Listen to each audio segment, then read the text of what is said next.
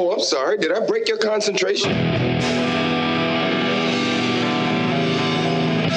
Somewhere between science and superstition.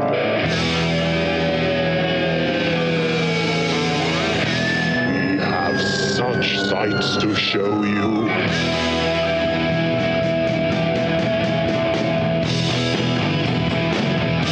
Strange Eons. Welcome to Strange Eons Radio. That's Eric over there. Hello. That is Vanessa over there. Hello. That makes me Kelly. Surprise, we're still Zooming, you guys. We just love it so.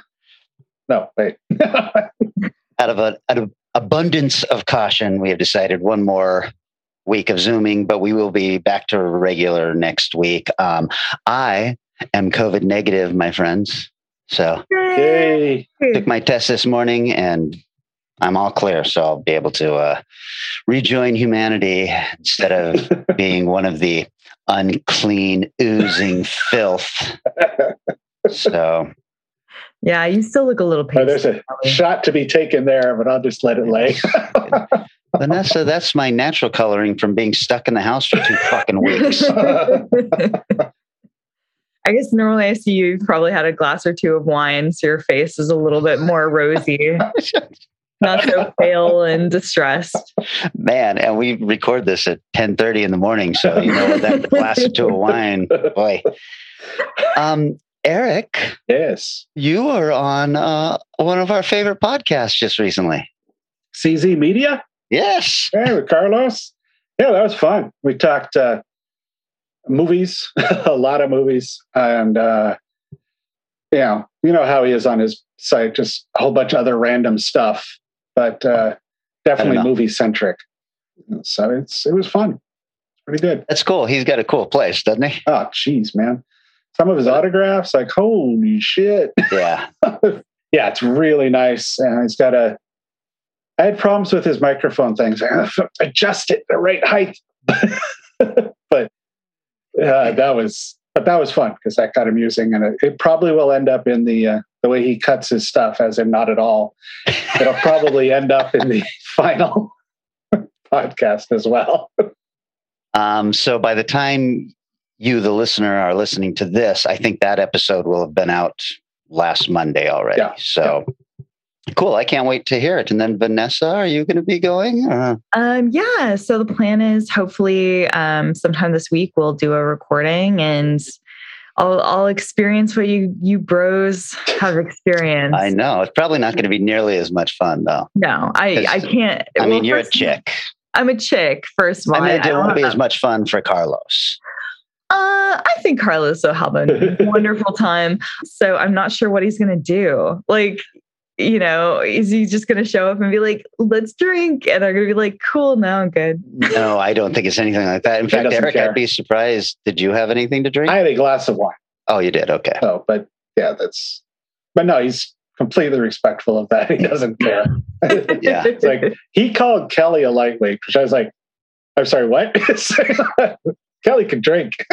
I mean, Kelly is a smaller human being than Carlos. So maybe it's just I don't think I am. I don't think I am.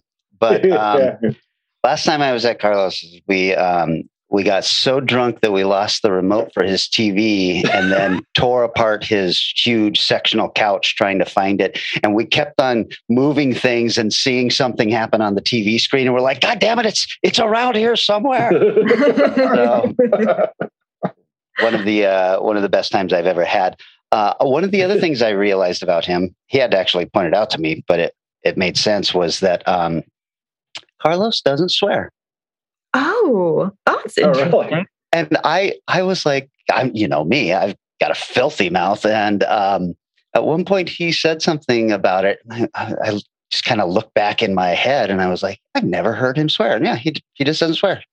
Wow, that's incredible. There, every once in a while you run past somebody and you're like, oh man, am I a bad person? Yes, you are, Vanessa. I was just thinking that because, Vanessa, you've got the mouth of a sailor. So you're going to be down there just filthying up his show. So I did a couple times on there. So I'll see. I didn't know I swear as much as I do until my mom listened to this podcast. And said, you swear an awful lot. And I was like, I know I occasionally swear when I teach, but wow. Yeah. It's for emphasis. Well, enough about Carlos. CZ Media, everybody. The CZ Media podcast, if you want to listen to his stuff, which is really cool. And it's mostly Seattle-centric interviews and stuff like that. Yeah. And the interviews are not even interviews. They're almost stream of consciousness. Yeah. It's just a couple of guys. Yeah. And it's really fun to listen to, I think. Since I had been sick all week, I just decided that I was going to watch whatever movie I ever wanted to watch. Here's the thing about my mom and most mothers in America. My mom, when I was growing up, was like, there is no way Kelly is going to see a boob. because the last thing I want as he grows up is for him to become a respectful human being with a normal sex life. Right. I don't want him to ever see a boob. We need to be afraid of that. But decapitations, not a problem at all. So my mom was just like, here, have all the horror you want, but there's no boob, no bare breast shall play on our television. So with that in mind, I have seen more 80s titty this week oh my God. than I have in my entire childhood of the 80s, because I just decided to look and download every single movie that I had ever wanted to see while I was walking through the video store that my mom never would have let me see. That must be some real shit, real shit, but also a lot of fun and a lot of bullshit that we'd never be able to make again. What genre are these movies? Like, what? A lot of them were high school comedies, the Porky's type ripoff movies and stuff like that. Gotcha. Really, really stupid. I don't really want to talk about those. I just wanted everyone to know I've seen a boob now, so I am cool. I know what you guys are talking about now. Okay, great. Were they as good as you always imagined? Yeah, I was like, you know what? They look just like I thought they would. Sure. Yeah, absolutely. I mean, the 80s had some nice knockers floating around there too. So what I do want to talk about is something that Vanessa, you saw and that you hated, and then I saw and I think that I liked quite a bit, and that was called Resident Evil: Welcome to Raccoon City. Really? Now, I will not say this is a good movie. Okay, there we go. But when you're, couch bound and you're feeling sick and you decide to put on Resident Evil, I thought it was far and away the best of the Resident Evil movies, for sure. I haven't seen enough of the Resident Evil movies to say either way, but it's way truer. Like, it does feel true to the video game. It feels like they care a lot. I was whoever wrote this played the game. Oh, for sure. Yeah. And the set design really feels fucking great. Like, they make it feel right. It was just more the story and dialogue that I was like, ooh. Oh, the acting is trash. It's pretty bad. The story I thought it felt very similar to the first two games. And, also showing my age. Resident Evil games on PlayStation, the PlayStation 1, that's about the last time I played a video game. So, oh my. Yeah, so I'm not up on all of the new game systems and the new versions of Resident Evil and all that, but this movie spoke to me as a person who was playing that game in his 20s. That's awesome. I had a good time with it.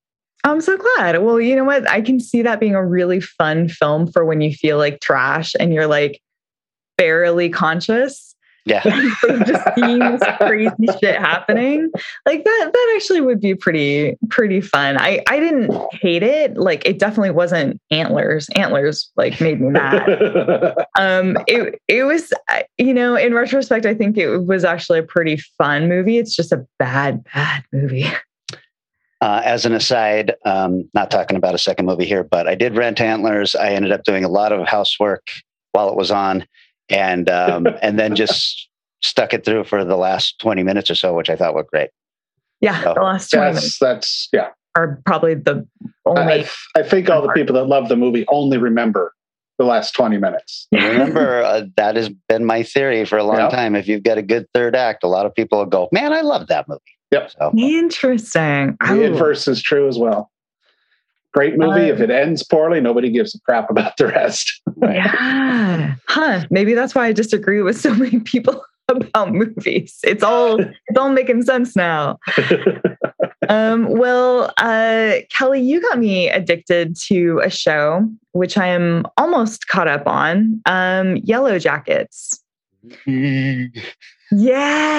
So it took me a few episodes to feel like I was really immersed in it and, really like excited about the characters, but it feels like it's in that same kind of genre of Lost, and it's getting a lot of things that I think Lost wasn't doing right.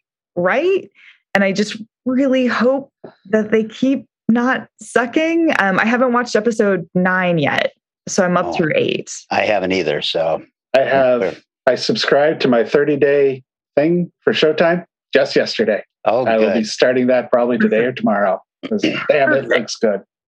That's going to be one of those shows. Are you going to watch it with your wife? Probably. I think she would like it. Too bad, because otherwise you'd just sit there for the next 9 hours and watch all of it. It's really compelling. It's such a soap opera. Mm-hmm. Oh, okay, cool. So it has a lot in common with Lost, as far as not the same story, but I mean it's a feel. I mean, I guess a little bit of that. It feels to me very much like Lord of the Flies with girls. Yeah, it does. And it feels like Lost in the structure because you're hopping back and forth in time. Oh, right. That's the main thing. Right. But then, like whatever it was, sometime in the middle episodes, suddenly they throw something supernatural in there and you're like, what? Is that what I'm watching? Oh, hello, kitty cat. Jesus. A cat has entered. Yes. Hey, buddy. It's Luna. Hello, Luna. What a good girl. Eric? Or Vanessa? No, just kidding.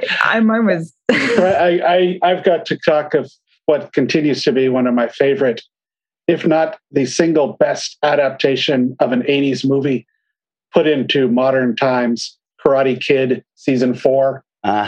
Cobra Kai. God, that is such an amazing show. Oh. And 4 seasons in, it still hits those points where you're like, I'm sorry, you're doing what now? Holy shit. Yeah. I mean, talk about a soap opera. Oh my God. Yes.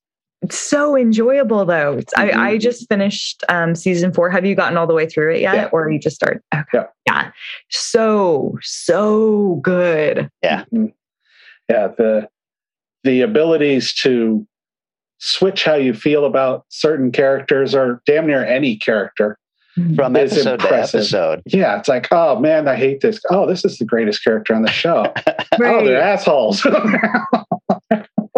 It's such a good empathy machine. I think this season for me, the girl who I was really, really hating, the Cobra Kai girl, right. who I just hated her. And now I'm like, she's got a tough life. Yeah, they do that really well. Like Hawk was just a bully asshole. Yeah. And now he's okay. All right. I like this guy. It's just, he's working things out. Yeah.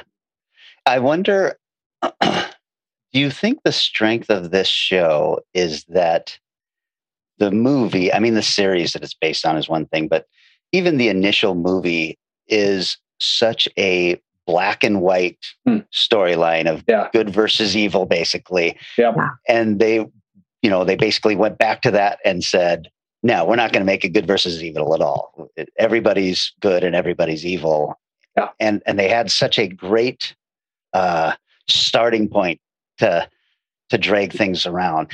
I think it's the difference between that and like Book of Boba Fett, where they're doing exactly the wrong things, in my opinion. I like this second episode better, but I'm just like, I don't know if I can even be bothered to continue watching my favorite Star Wars character show. It's sort of like whoever wrote this, I'm sure Favreau or whoever joined him with it. It's like, who I really, really, really, really, really love? The Tusken Raiders. We need to do a series about them, but I don't think I could sell it that way. So here's what we're going to do. Yeah. It's like, okay. I never cared about the Tusken Raiders, and now I've seen an awful lot. But I think you're right, Kelly. Like, I think that Another they cat. had such a strong starting point of black and white, and it's such a powerful thing to be able to keep going back and referencing how black and white it was, and then making fun of that. It's so great. Like, every time they show back to the movies with like the same characters just being like, I'm evil. And then, and now you know, and you're like, oh, but they're not. They make sandwiches weird or whatever.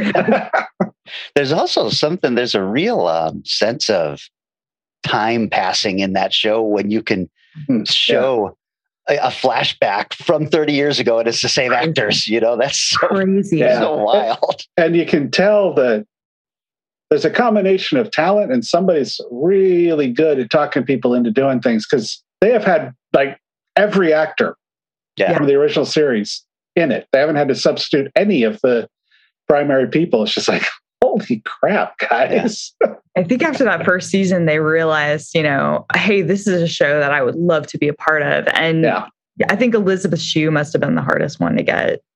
Yeah, she showed up for, I think it's season 2 for a little bit. Yeah, a couple episodes. Well, let's face it, Elizabeth Shue's been the only person who's been steadily acting since that show. So, you know, she was also in The Boys for an entire season, I'm sure, you know, while they were trying to get her. So I'm sure there was scheduling conflicts. Yeah. I think I would say she's been steadily acting in much larger stuff. Because the 2 Cobra Kai guys, I was curious, well, what did they do since Karate Kid? Holy crap, man. I forgot his name. The original sensei from Karate Kid 1 has like 200 plus credits. Wow. And Kreese, you mean? What's that? Kreese, are you talking about? Yeah. Oh, really? And so it's just, but yeah, they're all like movie of the week or TV stuff. Elizabeth Shue's actually working in some pretty big stuff. Right. Yeah, she's like a named character and stuff. Yeah. Yeah. That brings me then to the next thing I want to talk about. I saw it a while ago, but I never really spoke about it here, although you guys did. And that is the new Ghostbusters movie, which is streaming now. I have not seen this. It's streaming now, though? Oh, I thought you saw it in theaters. That's okay. I'm fascinated. I want to know what you think. Well, I liked it. I liked it a lot. And I think I might have liked it more than the original Ghostbusters movies, because I told Eric I'm not a huge Ghostbusters fan. Right. But the thing is if you're saying you like Ghostbusters and you love this because it feels like Ghostbusters, you don't understand Ghostbusters at all. This new movie, I mean, the shitty female remake Ghostbusters, that was more like a Ghostbusters movie than this was. It was adult, crass humor. You know, it wasn't done very well. Right. But this one, I think people are confusing with loving it because it feels like an 80s Spielberg movie. Oh. And they're like, it's bringing me back to that time, but it doesn't feel like a Ghostbusters movie at all. It's practically made for children, which we loved Ghostbusters as kids, but that was not a children's movie. Mm. And this felt very much like, you know, the Goonies or E.T. even. And so I really liked it because of that. And because I like those kind of movies a little more, I think I liked it better than the original 2 Ghostbusters movies. Wow. I feel like I'd heard from other people that their kids really, really liked it. And people were defending it a lot on the merits of like, my daughter saw this and it was so impactful and we loved watching it together. And that makes a lot of sense then. If they're making it really aimed at the audience it probably should be aimed at. Yeah, it was very much, this is very much a family movie, and you wouldn't call the female Ghostbusters a family movie. No. So I would call it a bad movie. I would call it a bad movie as well, but it was also, but maybe not the feeling as much, but it tied into the originals a lot more with the bringing back Gozer and the dogs this new one. Yeah, the new one did. But yeah, I remember watching the reboot and then going back and watch the original, and both like, I thought this was a lot funnier than it is right now. It's just, Yeah. I mean, I still think that the original movies have some really great moments and some really great scenes. what it really has is some really good writing, and some good lines for all the characters, which the reboot did not at all. So anyway, yeah, that's available to stream now. It looks really cool, and everybody's really good in it. It's very much a kids family Ghostbusters. Yeah. My 2 cents, my hot take. Well, I saw a film that's definitely not a kids movie, and that would be The Power of the Dog. Have either of you seen this? Know this one. No. Yeah, the new Jane Campion film that's on a lot of people's top lists, Oscar-y style, like up there film. Has Benedict Cumberbatch in it, which is always a huge selling point for me. Hard to describe. Is that what you're getting at? I don't even. Yeah, it's an artsy, dramatic, but unsettling movie that was nothing like the trailer. Oh, okay. Yeah, the trailer sold me a movie, and I kept waiting for that thing to happen. And instead of, I thought it was going to turn into this sort of like romantic, like male story in the vein of Brokeback Mountain. And I kept kind of waiting for that to happen. But the music kept telling me that someone was either going to hang somebody, someone was going to skin somebody, like literally skin them, or they were going to fuck. And I could not tell at any given point which direction it was going to go. And I was right. What is this movie? Like, you really have the whole time you're just like, I don't know where this is going, and I am so upset. I'm like, just drop the guillotine, just drop it. I cannot keep waiting for this thing to go. It was incredibly well acted, but it was a very painful movie watching experience that I cannot recommend during COVID times. So it's really an actor's piece. It's an opportunity for a lot of people who haven't shown what's her name from Spider-Man? Kristen Dunst. She was incredible. Totally incredible. Never seen her act this much ever. And that was great, but I did not need that movie in my life. Is there a dog in it? Yeah, there's a dog, but it's not about a dog at all. That dog has very little to do with the film. It's really happy. Yeah, it starts with a voiceover. It's that kind of film. I thought it was going to end with the voiceover and bookmark, but it did not. That's probably my biggest criticism was like, why start with a voiceover and then drop it and be like, some producer said, we don't know it. People aren't going to understand this. Got to add a voice, man. Yeah. Voiceover. So Blade Runner, that sucker. There is a lot of question mark near the end. And I think that voiceover helps stitch that together. So I would not be surprised if a producer was like, you just gotta. I don't think I talked about this one. Did I talk about Caveat? I don't. British film? I think we have spoken about it, but I don't know if you've spoken about it on the show. I've heard you talk about this. It's weird, man. It's a strange little horror movie that takes place in a horrible upkeep on the house these people are living in, or the one of the people living in. But it has this really interesting device in it where they've got this weird little stuffed rabbit that has a drum. And when a spirit is present, the rabbit drums. So it's sort of like what Silent Hill with the radio, where it's like, oh, something's about to happen. And the story is some guy gets talked into coming and sort of, you're going to take care of my sister, whatever the relationship is. And then he gets tucked into it. And for some reason, he goes along with being chained. So he can't enter her room and can't do a lot of things. And shit just gets weird from there. I liked it. I could see people absolutely hating it because it's so grimy and weird. And there are a few moments that you get that usual, it's like, really? You're going to let this guy chain you up and leave? Yeah. So that was my problem with it, was the entire premise is so wackadoodle that yes. you keep you keep going back to that and going, none of this would happen if you had done what a normal person would have done at the beginning of this movie. And so it's hard to buy into everything else. But I thought that fucking drumming rabbit was terrifying. Yes. I was like, I would absolutely buy one of those and have that in the house. That thing was creepier than Pick shit. it up and point it on all the things every once in a while. Just in case. Yeah, how that is not a mass-produced Chucky type doll already, I don't know. But I imagine we'll see people at Crypticon selling versions of that. That would be cool. Is Caveat a new film? Yeah. Last year. Yeah. Okay. Yeah. It's on Shudder now, I think, though. Yep. Yeah, that's where I watched it. Yeah. So it's interesting. Well, cool. Why don't we take a little break, guys? I know that we are coming back to talk about journalists and everything. Let me also just throw this out there, if I haven't pissed off enough people with my Ghostbusters thing. The real problem with the Book of Boba Fett is that Tamara Morrison and Ming-Na Wen are the worst actors in the show, and they are the lead actors.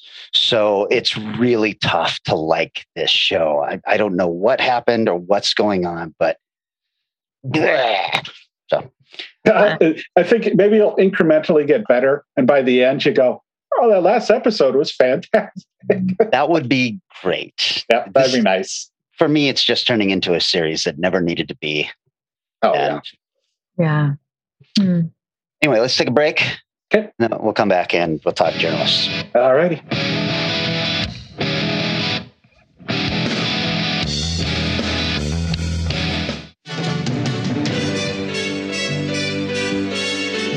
The heartwarming moments, the breathtaking adventures, the unforgettable magic and fun.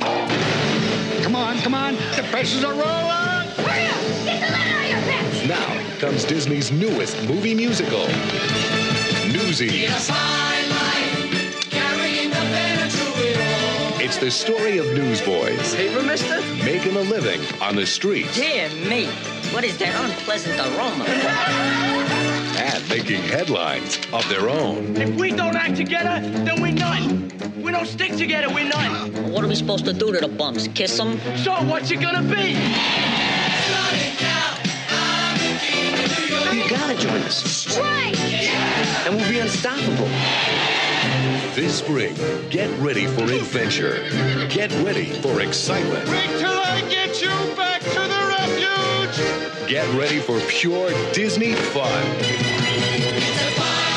It's an all-new entertainment event featuring 7 new songs from the Academy Award-winning composer of The Little Mermaid and Beauty and the Beast. The biggest, noisiest blowout this town's ever seen. And you're invited to come along. Newsies. We have returned.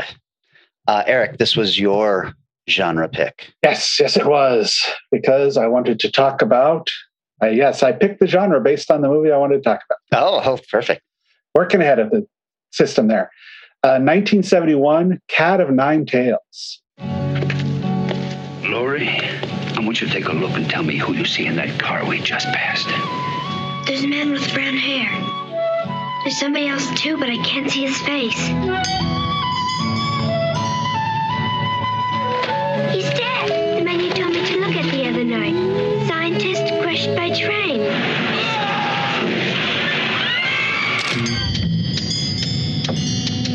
I'd like to talk to you about the death of Dr. Calabrese. Our photographer managed to get a shot of the action. It's as if somebody had pushed the poor bastard out of the train.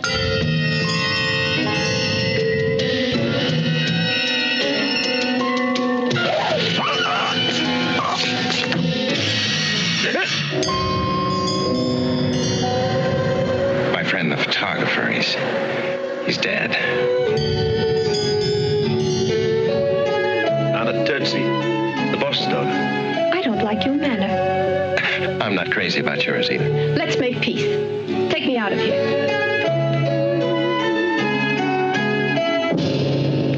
Whoever it is getting desperate. When somebody has committed 4 murders, he won't hesitate to commit the 5th.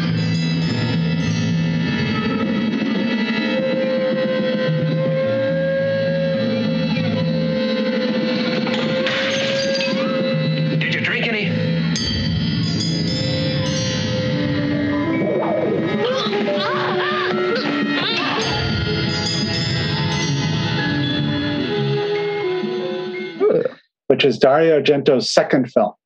I don't think I've seen this. It's his giallo stuff. Well, let's dive into the details here first. It's Rotten Tomatoes is another one of those interesting ones. It's 82 critic, 53 from the audience. Ooh. It had a budget listed on IMDb, but it's estimated and it says $1 million. I'm going, I think somebody just plugged that number in because there's no way this is $1 million movie. It costs more than that. Oh, okay. Yeah. But it did make, and I love it when the box office is in this form of money, 2.4 billion lira, which is roughly $1.4 million. Okay. But as I said, it's directed by Dario Argento, who you might know from Deep Red, Opera, a film he's working on right now called Black Glasses, which, if you are a follower of Dario, you've known he hasn't done really great movies for a very long time. I just watched his version of Dracula. Ooh. Yeah, I passed on that one. They've got 4 writers. I'll get a little bit more in the notes, but Dario Argento, Luigi Cozzi, who directed Lou Ferrigno in Hercules, and was the writer-director of Star Crash. Oh, cool. Also wrote and directed Paganini Horror, which I've talked about on the show before. And Dardano Satachi, who wrote 1990, The Bronx Warrior. Oh, yeah. A movie also considered by many to be one of the first slashers, A Bay of Blood. And he also wrote Demons and 97 other movies. So, whoa. Dude wrote a lot. Wow. Stars James Franciscus. Picture in your head the blonde, blue-eyed 70s good-looking guy in movies. This is him. And he is... all others were built around this man's look. He's also in Beneath the Planet of the Apes, Good Guys Wear Black, The Great Sex Wars, and The Last Shark. Also starring Carl Malden, who many of you probably know from 120 episodes of The Streets of San Francisco, but he was also in Patton, A Streetcar Named Desire, and a whole lot of stuff. Catherine Spaak, S-P-A-A-K. She's in a recently released Severin film, Story of a Cloistered Nun, Murder is a Murder, and a whole lot of Italian stuff. So we dive into this movie with a rousing opening credits of flute music. Okay. All right. Strong start. Yep. In this movie, Carl Malden plays a blind guy who is walking with a younger girl who you assume is probably her daughter, but has a very kind of a uncomfortable setup where he explains later on that he'd gone blind and needed help, and she didn't have any family at all. So they just started living together. But she's like 9 or 10. Like, okay, you guys didn't know each other somehow? That was all the explanation they gave. It's like, okay. He hears a weird noise out of a car and asks the girl to look at the guy who's in the car. He can't see much of it, but she does see him. This leads into a whole bunch of stuff that happens in the movie.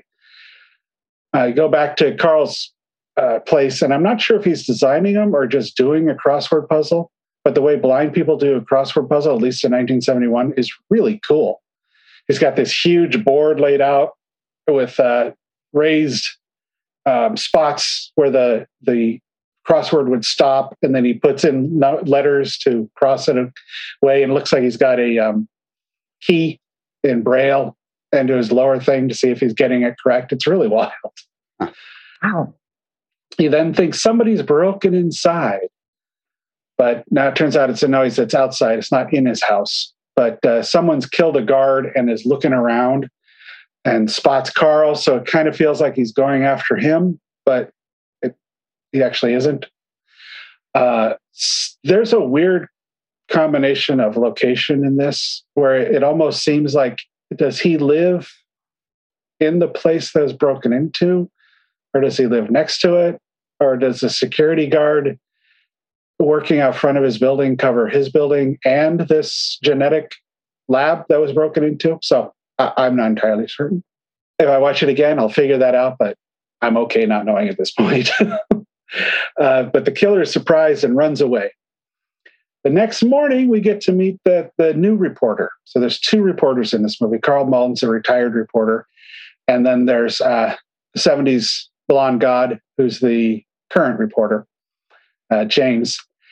And he's trying to figure out what's going on. And you got to love 70s journalism where the guy just walks up to a crime scene and oh, yeah, the people are all up there, gone up. It's like, oh, okay.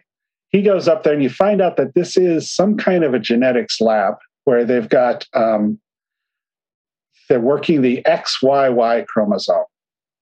They're trying to figure out how to make superior people.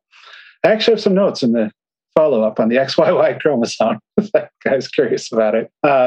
And to bring in a whole bunch of red herrings, now you get all kinds of new people coming in. You're going, I don't know who this person is. They have a scene or two, and they kind of go away. This is a giallo light, but definitely giallo elements murder mystery. The man at the beginning of the car shows up, and the girl, like recognizes her, and you got all that kind of stuff going on. There is a couple moments of like disturbing violence, like one of the guys who saw the person who broke in get shoved in front of a train, and you see the front of the train hit the guy's head, and then he rolls as he gets rolled over by the train. It's like, well, all right. You see the beginning of where Dario is going at some point in his career. Sees that picture of the guy. It was reported as the guy fell in, but if for some reason Carl, the blind guy, looks at the photo and thinks, I think this is cropped. I don't think this is the whole photo, and goes to James, the modern reporter, and has him has a photographer look at the whole frame, and you can see somebody's arm pushed him. And then the photographer guy gets killed. So as they're on their way over to see him, whoever the killer is in this knows everything that's going on all the time.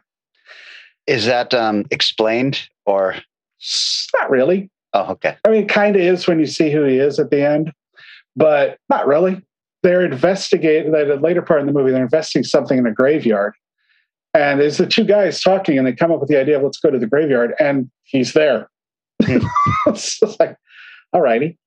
So there's also of course, the guy who runs the Institute has a daughter, older daughter, or is she a sister? Or is he a lover? They really kind of make that vague. But man, talk about ahead of the time look-wise. She looks like she's straight out of Studio 54 whenever she dresses. Big hair, tight, weird dresses that have no place, wandering around an office where everybody else is in lab coats. It's like, oh, okay. But she has a phenomenal car chase scene through the Italian streets where the reporter gets in the car with her. It's like, well, let's lose the cops. And it's a great car chase. Let's see. So the genetics, they're trying to say they initially say they're trying to build the perfect person, but then they're trying to say, no, we're actually trying to find this gene. The XYY is supposed to indicate violent tendencies.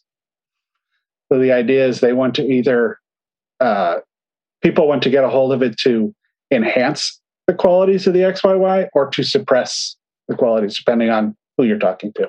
Somebody comes in and poisons the reporter's milk. And they have milk in these weird little 3-prong or these weird little single-serve cardboard things. And so he poisons that. And the nice lady that shows up with the big hair, of course, her and the reporter enjoy each other's company. And as soon as they're done, he stands up and goes, want some milk? Oh my God. Like, what? So that was a strange moment. Does a body good. That's right. There's a lot of running around. Carl Malden disappears for 30, 40 minutes of the movie and comes back because suddenly he has an idea. So he's back in it. There's the usual, you shouldn't be looking into this. Everybody does. Early 70s kind of thing. There is this really weird scene where James, the young reporter, is getting a shave. The newspaper he's reading talks about how the guy who's the killer might be a barber for some reason because of the way he used a razor. So the music swells. You get all this weird suspense about, is the barber going to cut his throat? And he doesn't, and you never see the barber again. So that was a really well done scene for absolutely no reason. And then later, the other side of that coin happens when they're walking through the graveyard for a long time. It's not very suspenseful at all, has very strange humor into it, and goes on for way too long. It's like, this is very bizarre. The rush to the final of the film, where I'll stop talking about, is the young girl gets kidnapped. Now they have to find out who took her and how to rescue them, and that's the last half an hour or so of the film. So overall, this actually was a pretty well done giallo, early 70s Italian movie.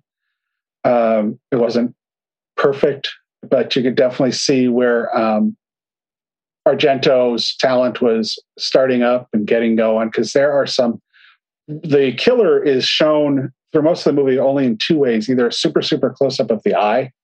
So all you're seeing is the color of the eye, or a first person camera angle. And they're done really well. Because I'm generally not a fan of that first person stalker look in some movies when it's done. It can be done so poorly. Yeah. And he does it really well. Really well. Let's see. Taglines. It's 9 times more suspenseful. Oh, God. It's awfully specific. Yes, there you go. From the master of terror who gave you The Bird with the Crystal Plumage, which is his first film. The picture that out-psychoed Psycho. Oh, my God. As the body count increases, will no one escape the sting of the cat o' nine tails? Ooh. Okay. Anyway, so the James guy, the lead younger, graduated magna cum laude from Yale University. So he's a smart guy. He is a co-founder of a company called Omnibus Productions that produced Heidi, the 68 Heidi, Jane Eyre, David Copperfield, The Red Pony. So he produced a crap ton of classic book-to-movie films that did quite well. Dario Argento and Dardino Sacchini mapped out the plot for Cat o' Nine Tails and split the writing, a screenplay between them. However, because the production was set up on the basis of the first 40 pages of the script, which were all written by Argento demanded that he get the sole screenplay credit. Being credited for the story alone meant a substantial pay cut for all the other writers that worked on it, of which I mentioned before, I think there's 4. So this set off quite a bitter and public dispute between Dario and the other writers. Cat o' Nine Tails was shot between September and October in Tirion, Piedmont, Italy, which is not a city of Italy I'd heard much about, but oh my God, is it a location for a lot of films. I think it's like 150 some odd films are set there, including The Original Italian Job, Born Ultimatum, Suspiria, Deep Red, and Danger Diabolique. Ooh. This is Dario's least favorite film of the ones he's made, which, have you watched your new ones, buddy? Because this is a lot better than that Witches one he did. And one thing is very fun in watching it. It's an English language movie, obviously, with Carl Malden and James. They're speaking English. All the newspapers and any writing you see on screen is all Italian. Well, I guess I know where this was shot, though. The original theatrical release in the U.S. was cut by 20 minutes. Hey. And a lot of the violence and several, like that scene I described about the barber, were cut. So a lot of strange little things were cut to make the movie really hard to understand if you watch the US version originally. And it's kind of complicated as it is watching the full film. So back to the XYY chromosome.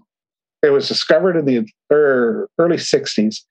It's a fairly rare genetic condition, and for a long time was believed to be an indicator of violence in people, which now is known that's not true. But that was the pretense they were going with on the movie.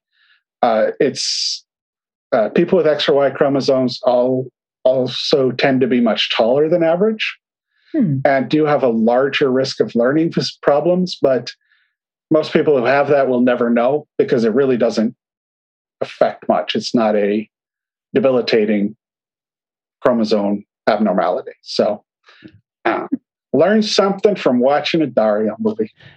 Wow. That was my reported movie. Science. Cool. The movie that I am talking about this week is the 1994 film Street Fighter.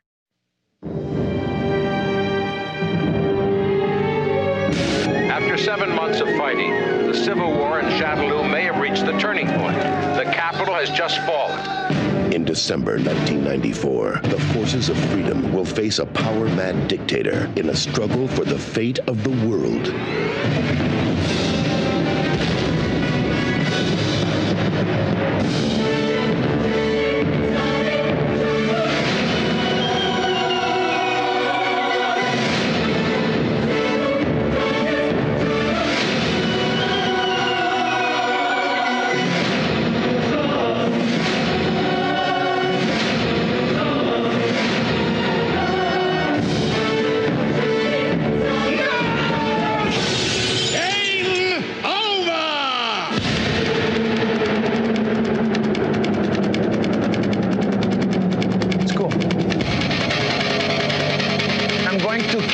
Bison's ass.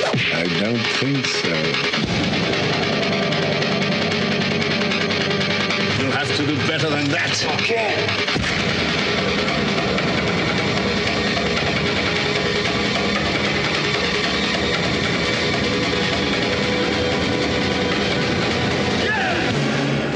Now, who wants to go home and who wants to go with me? Now, I assume you both have seen this movie. Saw this in the theater, I am afraid to say. Wow. Oh my gosh. I don't think I've seen it. Really? Yeah, okay. no. Well, I feel like this is almost a continuing education for me from Demolition Man. But oh, nice. I didn't expect this to be my journalist film until I was watching it because movie night and it was not my pick. And I was like, oh, there's a whole journalist plot in this. This is perfect. Oh yeah, I've seen this one. So I got pretty stoked about it. So this movie, the Rotten Tomatoes, critics has it at 12% and audience has it at 20%. So not beloved, at least not at the time. The budget was $35 million. Box office was $99.4 million worldwide. So it actually did pretty good as far as getting its money back, despite apparently everyone hating it. The writer-director is a guy that we have run into before, Stephen E. D'Souza. He has 41 credits, including writing credits, including Die Hard, Die Hard 2, Running Man, talked about, 48 Hours, Commando, Flintstones, Judge Dredd, and one of the more recent ones is Lara Croft Tomb Raider with Angelina Jolie. He started off doing a lot of TV writing for things like Gemini Man and Bionic Woman.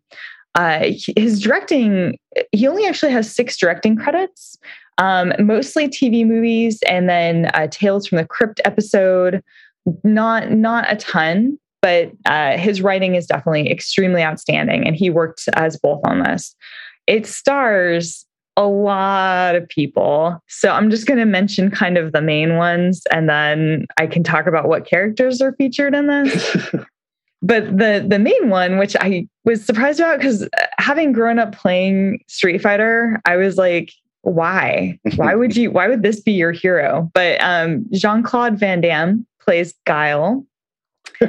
Jean-Claude Van Damme has been in 75 things, including Break-In, as the spectator in the first dance sequence, Monaco Forever, where he plays gay karate man, and Woman in a Twilight Garden, where he plays both a moviegoer and man in garden, uncredited.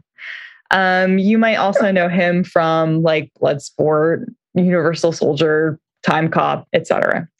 Co-starring with him is Raul Julia, who plays M. Bison, the titular baddie. Difficult to beat. I never beat him personally.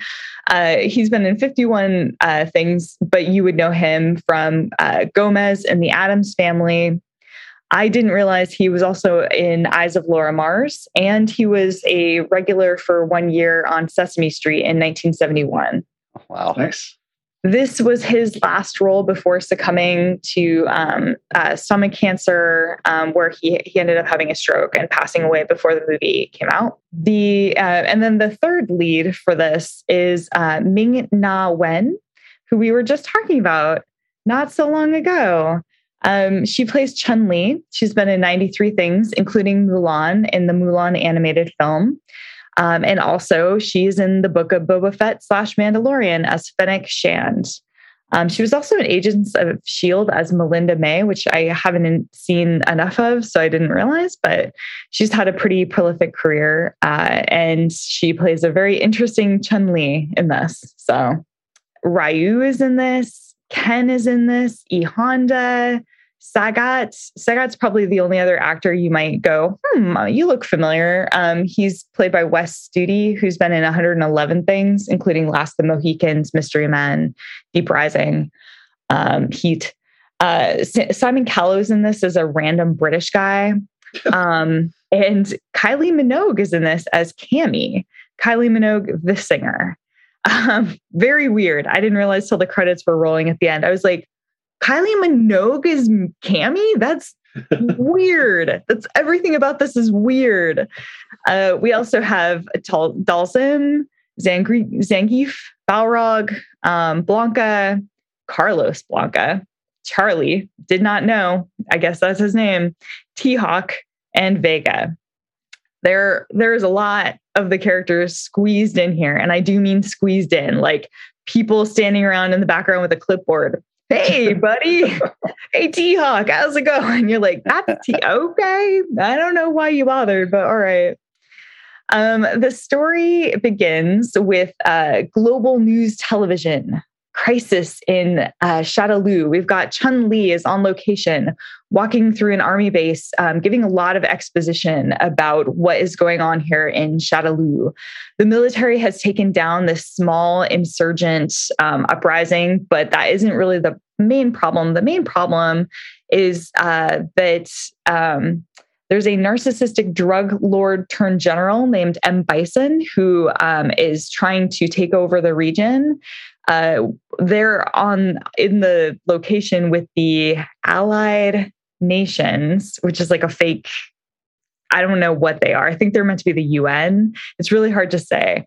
It's like a military group that's fighting against him. They're the good guys in theory. And that's led by Colonel Guile. And the two are really hitting heads. And it's all kind of come to a boiling point because Bison has captured 63 AN relief workers and is demanding a $20 billion ransom for these. Basically, it's like Doctors Without Borders. It's just like all these, really nice people trying to help out. We cut back and forth and see Bison is watching her news program. He's on a floating platform, which it feels very Sonic the Hedgehog, actually. It's just like, it's kind of this weird round thing that's kind of bumping around and he's just standing on it like, yes, look at me in my cape and my red outfit. Here I go up and down around this set. He's watching her talk about the situation while his men are shuffling the hostages around and some random captured military bros. We cut back to her. She's trying to interview Guile because he walks past her and he is a dick and he's like, no, I'm not going to talk to you. But then he takes the mic from her and he starts to taunt Bison through it. And Bison gets really pissed. He's like, take over the feed. And so he takes over the feed and the news program becomes just those two in like a little like bitching match at each other, which is kind of hilarious. In the background, we see Balrog and E Honda are the film team for Chun-Li, and they're like trying really hard to like get everything back on track. But Bison has really taken it over and is engaged in serious smack talk. Guile really is taunting him, and Bison says, all right, fine, you have 3 days to give me this money and save these hostages. Otherwise, I'm killing them all. And Guile's like, oh no, hang on, hostages. And then he promises his friend Charlie that he's coming for him, which is bad news because Charlie is stood next to M. Bison and is a line of people that Bison is looking at their dog tags and then like challenging them one-on-one to fights and then just breaking all their necks. And then and he looks at Charlie and he's like, Charlie, huh? I've got plans for you. And sends him off somewhere to have something coming his way. It's hard to say what's going to happen at good old Charlie. So meanwhile, there are 2 American con artists, Ryu and Ken, who are wandering into this like underground cage fighting arena, and they're going to do a deal with the arms dealer Sagat. This should all sound very familiar and really not at the same time. They intend to swindle him by selling him fake weapons. And Sagat catches them in the act and basically forces Ryu to jump into the cage fight and fight Vega, who's this like super, super handsome cage match champion. And he's got like, just like in the video game, Vega has this sort of I want to say like Shredder, like, or like Wolverine, like pronged weapon attached to his hand. And he has this mask. And the reason he has the mask is that his face is so beautiful. He doesn't want to get it damaged in a fight. And they cast a gorgeous man for this. There's this moment where Ryu and Ken realize they've been caught out. And Sagat's just like, all right, these weapons, they're great, huh? And then he just has all his men like point them at Ryu and Ken. And he's like, all right, fire, and all the weapons just fire out tennis balls. They're sort of like this sort of, dog toys where anyway, so they're just getting hit with all these tennis balls. It's very zany, very cartoony, and that definitely sets the tone. They have all the fun like sound effects going on too. It sets the tone for the rest of the movie for sure. In the middle of this cage fight, Guile bursts in with a tank and arrests everyone because they're out past 7 p.m. So really doing the Lord's work.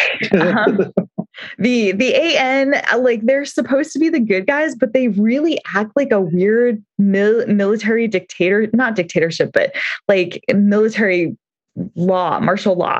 It's really uncomfortable, honestly. Like you don't feel like they're the good guys. So of course, that means Ryu and Ken are now sent off to a prison camp. Meanwhile, Bison figures out what he's going to do with Charlie. He's going to get Dalsum, the Indian doctor who he has captured, to brainwash Mr. Charlie Blanca, give him a bunch of messed up images. And then they have these, like, they roll in this goo, and there's like red goo and green goo. And they're like, okay, get to work. We're going to create a killing machine. And they're labeled very meticulously, like DNA mutagen on one and anabolic plasma on the other. It's like, all right, this is going to be, I guess we're going to find out how this, semi-handsome, very regular looking dude is going to turn into a green man with red hair. Here we go. By the way, my favorite character from Street Fighter was Blanca. So in the prison, in the AN prison, Guile sees Ryu and Ken are really good at fighting. They get into a squabble with Sagat's men. And so he recruits them to help him find Bison in exchange for their freedom. They're given this sort of homing device and sort of an opportunity to escape with Sagat's men. And Sagat is going to meet up with Bison for some kind of drug deal. But they're not the only ones who are trying to get at Bison. Also, news reporter Chun-Li has a secret of her own. She is not all that she appears. She is also this kind of cool secret ninja agent who wants to take down Bison. He murdered her father and tried to take over their village when she was a child. He actually failed. Her father kicked Bison's butt, but with the help of Balrog and Honda, she intends to get her revenge. So she is trying to sneak in to the sort of deal that's supposed to be going down with Saga and Bison, and dresses up in a sexy magic show with Honda. This movie's fucking bonkers. I can't. Like, I'm only in the first 15 minutes of this film, guys. This is like, it's nuts. So of course shit gets real. Essentially, Bison tries to buy Saget's military weaponry and whatever that he's trying to buy with Bison dollars, which is, he just opens up this case. He's like, here's all your money. And it's just all these dollars with his face printed on them. And Saget's like, what am I looking at? And he's like, they are going to be worth 5 British pounds when I take over the world. And he's like, bud, no. So things get really hostile.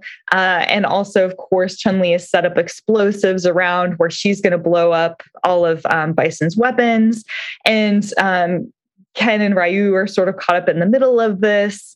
And it all goes haywire. Things explode. But ultimately, Bison captures them all and puts them in his lair, where he offers Ken and Ryu some really cool brand new Bison clothing, and puts Chun-Li into his dressing room and imprisons Sagat, and starts showing them around his place, which is extremely fun because his lair is an over-the-top, bananas, dictator's dream wonderland, including a hostage pit with a computer voice where every time he opens the pit, it's like, hostage pit opening, hostage pit closing. Like, somebody programmed that in. They knew when they built it that this hostage pit, it was going to be a pit for hostages. So once they get to the lair, things really sort of kick into action. Guile decides he's got to go in and rescue everybody. There's no other hope but him. And we start to get sort of the ending big fights of the movie are happening, where we have Honda fighting Zangief, Giles fighting Bison once he shows up. Zalog is fighting no one. Ken and Ryu are fighting Sagat and Vega. So you kind of end up in this sort of like the heart of Street Fighter style fights. The things that really stood out to me about this film that make it really enjoyable, Raul Julia is incredible. He's fucking phenomenal. Like, I didn't love him in Addams Family because it's a kid's movie and he's really over the top, but I think I love him a lot more. And now he just throws himself into this performance. I've got a couple of lines here. So for example, he presents this like real hatred for the hostages for no apparent reason. And he gives this speech to the hostages, these aid workers. And he says, "You do not deserve a firing squad. No, you shall be killed by a wild beast." He's going to release Blanca on them. And it's like, really? What? Why? What did they do? They're just doctors. Okay. And then he like all these, metal things shunk up and like an elevator pops up that's supposed to have Blanca in it. And he's like, "Meet the face of your destruction." And it's just so big and over the top. And then as soon as like Guile appears to try and save the hostages, he's like, "Shoot the hostages." It's like the first thing he says. Why? Why shoot the hostages? What did they do? It's just so constantly over the top, constantly presenting like this really larger than life version of this character that I didn't think physically he was maybe the best match for Bison, but he brings so much character that it's just no comparison. I don't think anyone else could have nailed this. The film overall is just really funny. It shouldn't be. Most of the film, I was like, this is a stupid movie. This is a stupid movie. it is a really stupid movie. It's a stupid kids movie, but it's cheesy and it's insane. And it's also just really great. Like the humor in it, it's just constantly self-aware and parodying itself in a way that I think at the time people didn't realize. The director has even said, he only had one good review for this film at the time, but 25 years later, people finally get it. And he's finally getting some positive reviews. There's just some really great moments. Bison's Lair has a lot of chandeliers that are just made of human skeletons. He's got a painting of himself like Napoleon that's huge, as well as next to it, like a painting of him as an artsy clown for no reason. His suit, like when he gets hurt, his suit starts doing CPR on him. It starts like puffing in and out, and it's like initiating CPR. It's like, what is happening? Jean-Claude is not half-assing it either. He's full cocained out Jean-Claude for this film. So there's a line with him and Cammy where she says, "Sir, how are you?" Like they get on comms together and he says, "I'm just half dead." She's like, "And Bison? All dead." Spoiler, you might not all be dead. But it's just really, really bad and really good at the same time. And I think my favorite moment is near the end when Zangief is trying to stop everybody from escaping this layer that I guess is going to explode. I can't really remember why, but it's just going to. And he didn't realize he was a bad guy. And then DJ tells him, "Yeah, dude, you're the one fighting against freedom." And he's like, "Wait, what? I thought we were fighting for freedom." He's like, why are you fighting with him if he's such a bad guy? And DJ's like, "Well, because he paid me a fortune." And Zangief's like, "You got paid?" So just like really lovely little moments like that. No, it has some issues. The characters are all really off. They're nothing like what you'd expect from the game. E Honda is like not right. It's fine, but he's like Hawaiian, but he also knows the art of Japanese sumo. And it's like, what are you, dude? Like, what is happening here? Blanca's story is really depressing and sad and weird and Dawsome. The actor said he literally had no idea what he was supposed to do and who he was supposed to be. And after a while, he just stopped asking questions and just did whatever they told him to do. So there's a lot of like, is Dawsome good or bad? What's happening here? He keeps having these like heartfelt speeches, but then I thought, okay, I don't know. It's very weird. Chun-Li's outfit sucks. Her hair sucks. And probably the worst part is Chun-Li's supposed to spit on Ken at one point, and it's real gross. Like she really spits. There's a lot of phlegm in there. So that was not super attractive. I would definitely recommend it. I've got a little bit of trivia that I feel like I gotta mention. This film was crazy. This film was fucking crazy. First of all, it was shot in Thailand and in Australia with pickups that they had to end up getting in Canada. There were huge problems shooting in Thailand. There were massive rainstorms that were killing their electrics all the time. So they'd be like starting off the day, plugging in their lights, and then everything would just go out and they wouldn't be able to fix it. They were in a giant space where they were promised they could build all these big sets, but it had a metal roof. So during the rainstorms that were happening, it was just like, yeah, this huge metallic sounds happening the whole time. There was also this strange like civil unrest going on at the same time. So they had this whole helicopter scene where Guile was supposed to come in and attack Bison via helicopters, and they had to scrap the whole thing because they were afraid that it was going to give people concerns that there was a coup happening in the city. And so they had to change it to a boat race instead. So then out of nowhere, all of a sudden Guile's like in a boat and he's like, "I'm going to get you. I'm in my boat." That you haven't seen before for no reason. Don't worry, it becomes invisible. So very fun. They decided to go ahead and do a bunch of reshoots in Australia, which had its own set of issues because the director, they were really behind schedule. Unfortunately, with Julia having just kind of had some medical procedure for his cancer, nobody knew this, I guess. And so he showed up on set and he was really underweight and very, very low energy, and he was giving it his all, but he couldn't do any of the fight scenes up front. They had to move those all to the back of the shooting schedule. So they just got further and further behind. And then everything in Thailand was forcing it to get behind schedule. So when they started shooting in Australia, the director took all the dramatic scenes and split off and was like, okay, I'm going to shoot all this stuff here. And he told his stunt coordinator to get all the stunt stuff in a nearby studio. And the stunt coordinator was not on the same page and decided that the actual Street Fighter moves looked very unrealistic and uncool.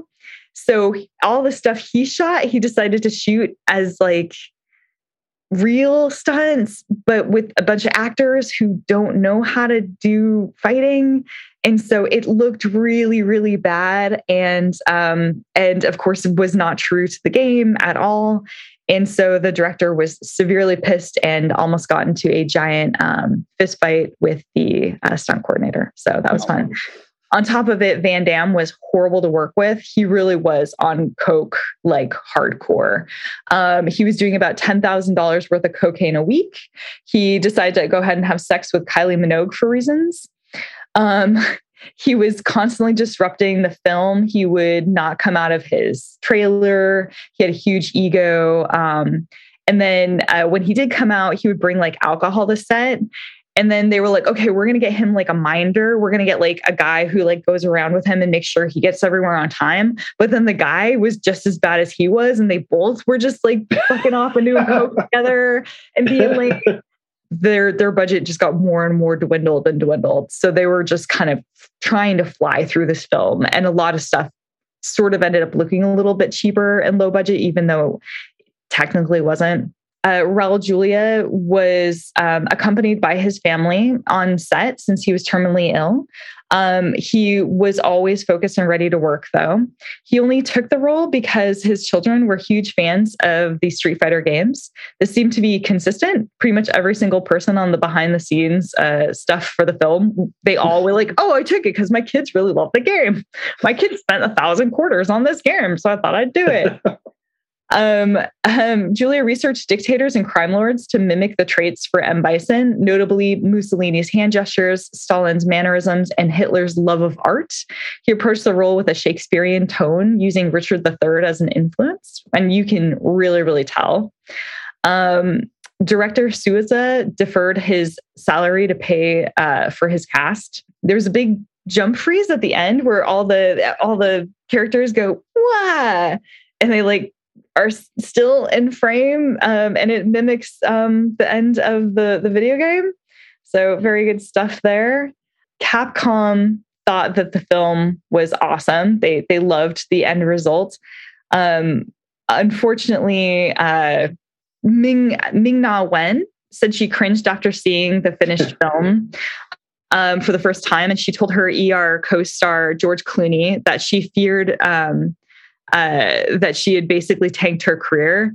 Clooney casually remarked, "Oh, honey, it takes a lot to kill a career. I should know." And she said later she has actually fond memories of the film. So yeah, that was Street Fighter. I definitely recommend it, especially if you're feeling crummy and you just want to like watch something to make yourself feel better. I think that it's a really, really, really great pick, and it's zany. It's definitely a kid's film, but it's fucking fun. And seriously, like Raul Julia is incredible. He's incredible. Like I've rewatched it, fast forwarding just to his scenes, and everything he says is amazing. I might have to give this a rewatch. Yeah, I think you should. Yeah. There's a edition that like a special edition version of the Blu-ray right now that you can get that comes with it's got like it's a steelbook with Raul Julia dressed up as Bison, dressed up as Napoleon on the back, that painting, and then inside it has a Bison book. So it's been given a pretty loving treatment recently. I remember being very underwhelmed when I saw the movie. Yeah. And every red-blooded American male liked Van Damme. And I remember thinking, because I do remember getting the joke, but I didn't feel like Van Damme got the joke while he was making the movie. No, I don't think he did. I don't even know if he knew what movie he was in, frankly. Yeah. He seemed to not really get that until he did that movie JCVD. Mm-hmm. It's like, okay, you are self-reflecting on what an ass you were for a long, long time. Right. I didn't watch it because I was afraid it would be like a big eco fest. It's really good. It's a wild, interesting reflection of a weird actor. Well, even more fun, he did that brief series that was like 6 episodes. I don't remember what it was for, YouTube or something, where he played himself, but he was also a secret agent that got dropped in. That was really good. That was a fun show. Yeah. All right. Well, Eric, as you know, I waffled back and forth on what to do for journalists, and then finally realized I had to do a movie that has the greatest genre journalist of all time, Carl Kolchak. Oh, and of course. I chose from 1973, The Night Strangler. Is it possible for one man to have been responsible for a series of unsolved homicides spanning a period of over a century? Watch The Night Strangler, a chilling story of suspense, starring Darren McGavin on the Tuesday Movie of the Week. Oh, my God. I have yet to watch them, but I did just pick the Tino Lorber, whatever he said, put out a phenomenal set of the whole series and the 2 movies. Well, the 2 movies are good. The series is pretty awful. Oh, no. Yeah, but the 2 movies are good. No budget or box office because this was a made-for-TV movie. Rotten Tomatoes critics have that at 100%. Wow. The audience has it at 85%. It was directed by Dan Curtis, who is the creator of Dark Shadows. He also directed Burnt Offerings, the Trilogy of Terror, The Night Stalker, of course, which was the first movie of this. It was written by Richard Matheson, possibly only second to Stephen King in having his stories adapted to film and TV. He did The Incredible Shrinking Man, all of your favorite episodes of The Twilight Zone. He wrote Duel, Spielberg's first big one, the Trilogy of Terror TV movie, Stir of Echoes, I Am Legend, What Dreams May Come. Probably will be best remembered for his script of Jaws 3D. I did not realize that was him. Starring Darren McGavin. 183 credits, tons of television. He was also in Raw Deal, Dead Heat, Hangar 18, but will probably always be known as the old man in A Christmas Story.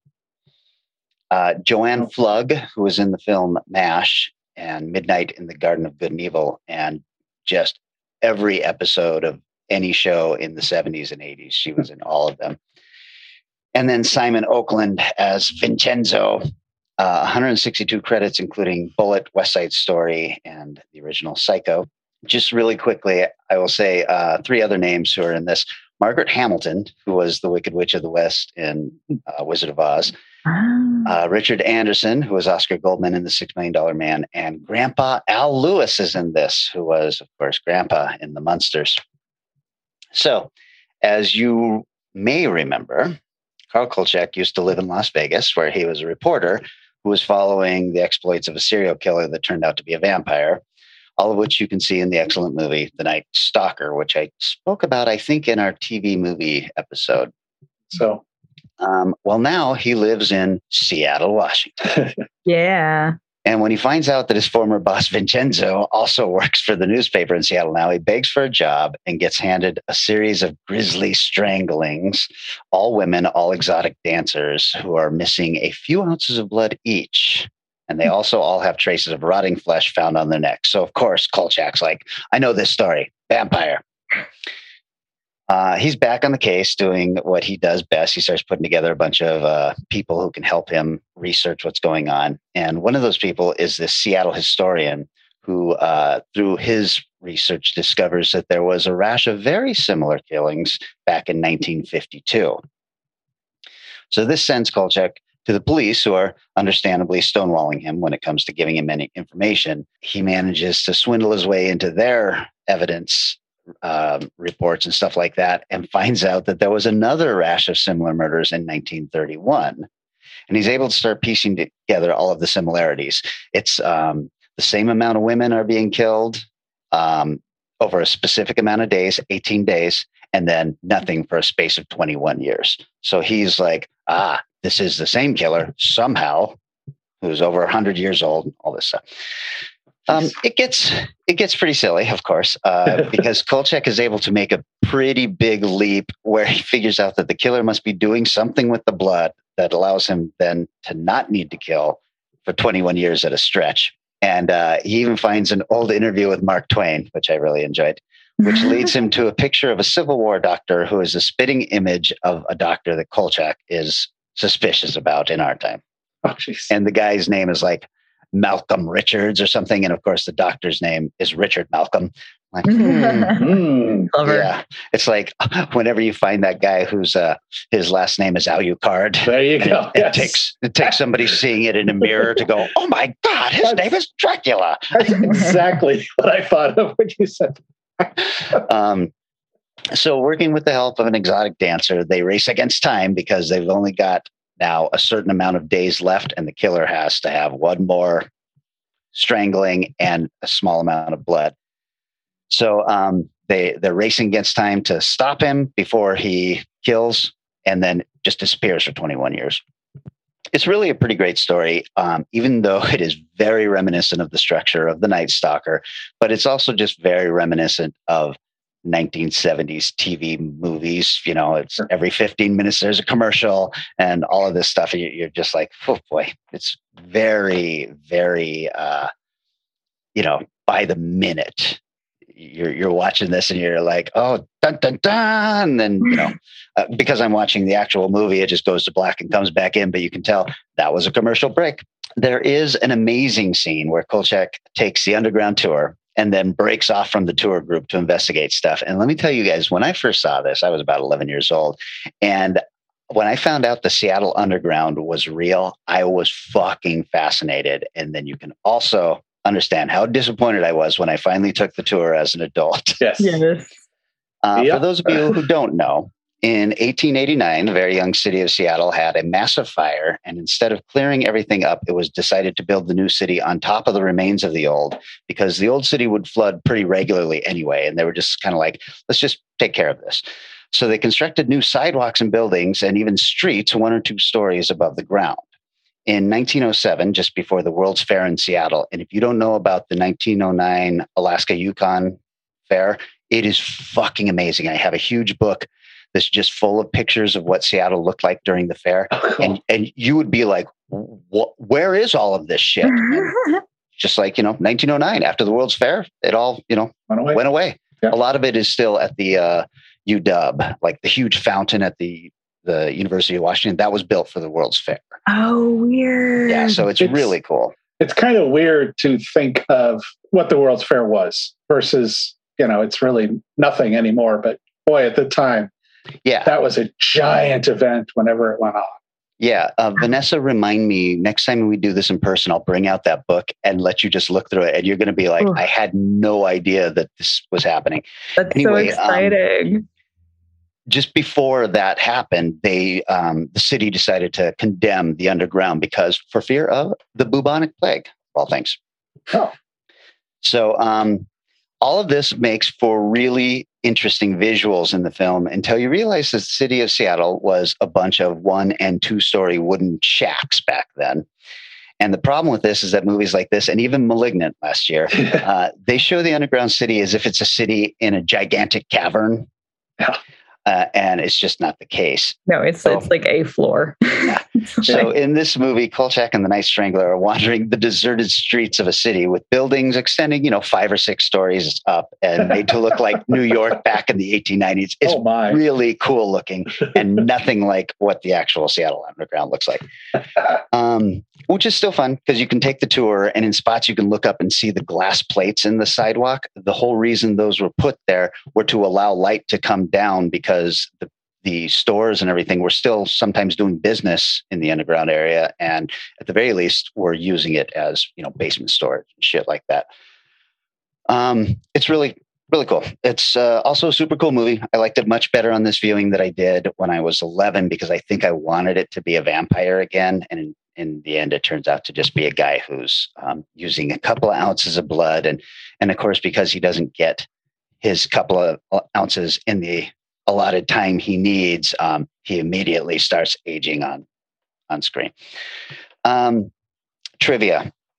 At the end of the film, Kolchak is telling Vincenzo and Louise Harper, who is the exotic dancer, now also both out of work thanks to him, that he's going to drive them to New York City and that they'll love New York.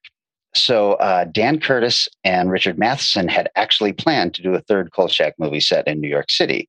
In New York, Kolchak was going to discover that Janos Skorzeny, the vampire from the first film, was not only not dead, but actually active as a serial killer again. And this film was going to complete a planned trilogy of Kolchak movies entitled The Trilogy of Terror. When that didn't happen, Matheson and Dan Curtis used that title for their very famous third trilogy TV movie. When that didn't happen, when they passed on that, the next planned third installment in the franchise was going to be called The Night Killers, was scripted, but before they could get to work on it, ABC opted to actually go to series with the show. So instead of a third TV movie, it got a full series. Oh. But this one, the plot had Vincenzo hiring Kolchak to work for him in Honolulu. And while he's there, Kolchak discovers a cover-up involving UFOs, a nuclear power plant, and important people being murdered and replaced by androids, which sounds very much like the Future World storyline. So, that sounds incredible, but in Hawaii. But in Hawaii, yeah. The Seattle Underground Network scene in the film was shot not on the genuine downtown Pioneer Square location, but on a Universal soundstage plus LA's Bradbury Building. Just so you know how ridiculous this is. When Vincenzo takes Kolchak off the Night Strangler case in this movie, he assigns him to cover the Daffodil Festival in Puyallup, which I love. Oh my God. And in real life, Darren McGavin, who was Kolchak, spent his childhood and teenage years in the Puget Sound area and attended Puyallup High School. So I loved that. Oh, cool. Oh my God. So he knew. Yeah. I'm sure that came from him. That part of the script had to come from him. Yeah. And then finally, producer Dan Curtis and screenwriter Richard Matheson were both approached by Universal to work on the TV series of The Night Stalker. And although they had both worked on both of the made-for-TV movies, they both turned down the offer because they were not keen on the Monster of the Week formula. That is my movie, The Night Strangler. Wasn't there a X-Files that was largely based on that concept of somebody disappearing and coming back like a killer? I know that Kolchak kind of appears in one of the early X-Files episodes. He's not named Kolchak, but he shows up kind of in his outfit, and Mulder refers to him when he's telling Scully about him. He says, look, the X-Files wouldn't even exist without this guy. And I thought that was a really neat little nod to the fact that the Night Stalker was obviously the inspiration for the X-Files. Nice. Cool. Huh. Yeah. Darren McGavin is just so goddamn likable in everything that, watching him do this, I did like that there was some really cool stuff shot in Seattle. So there's a lot shot right outside one of the gigantic buildings at the UW and stuff like that. But most of the downtown stuff you can clearly see is sleazy 70s Los Angeles. Yeah. So. But there's just neat little drops, if you're a local, where they're talking about, she's leaving her nightclub job in Pioneer Square, but she's taking the bus up to Shoreline, which is where her apartment is, and stuff like that. And I'm like, of course, that all makes sense. Accurate. Nice. So that was my movie. That was my journalist. I think that is the end of the show, right? Vanessa has to pick our next subgenre. That's right. Yeah, that is right. So for my subgenre, I thought we could do something a little bit fun and go with. Now I have to remember what I said. Oh, I love how you were playing with the time there. And I was thinking of an interesting concept, and I know you'll all enjoy it. You'll really like my idea. It's a very good one. Remember? Mind control? Mind control. Thank you. Yeah, mind control. Mind control or the hypnosis. Hypnosis. Psychic? Oh, Hypnosis. That's what it was. Hypnosis or Mind. Wow. Why do I know your pick better than you? Because you read it and thought about it more recently than I did. Maybe mind control. Yes. Somebody has taken away my memory of my own topic. Okay. Well, oh my God. Let's do that for next week. This is the part where I thank everybody for participating in the Value for Value model, and really want to thank, I got a lot of, last episode I revealed that I had COVID, and I got a lot of people sending me, private messages and stuff. Hey man, hope you're feeling okay and all that stuff. Nice. Thank you guys very much. It never got to the point where it was more than just a really bad cold for me.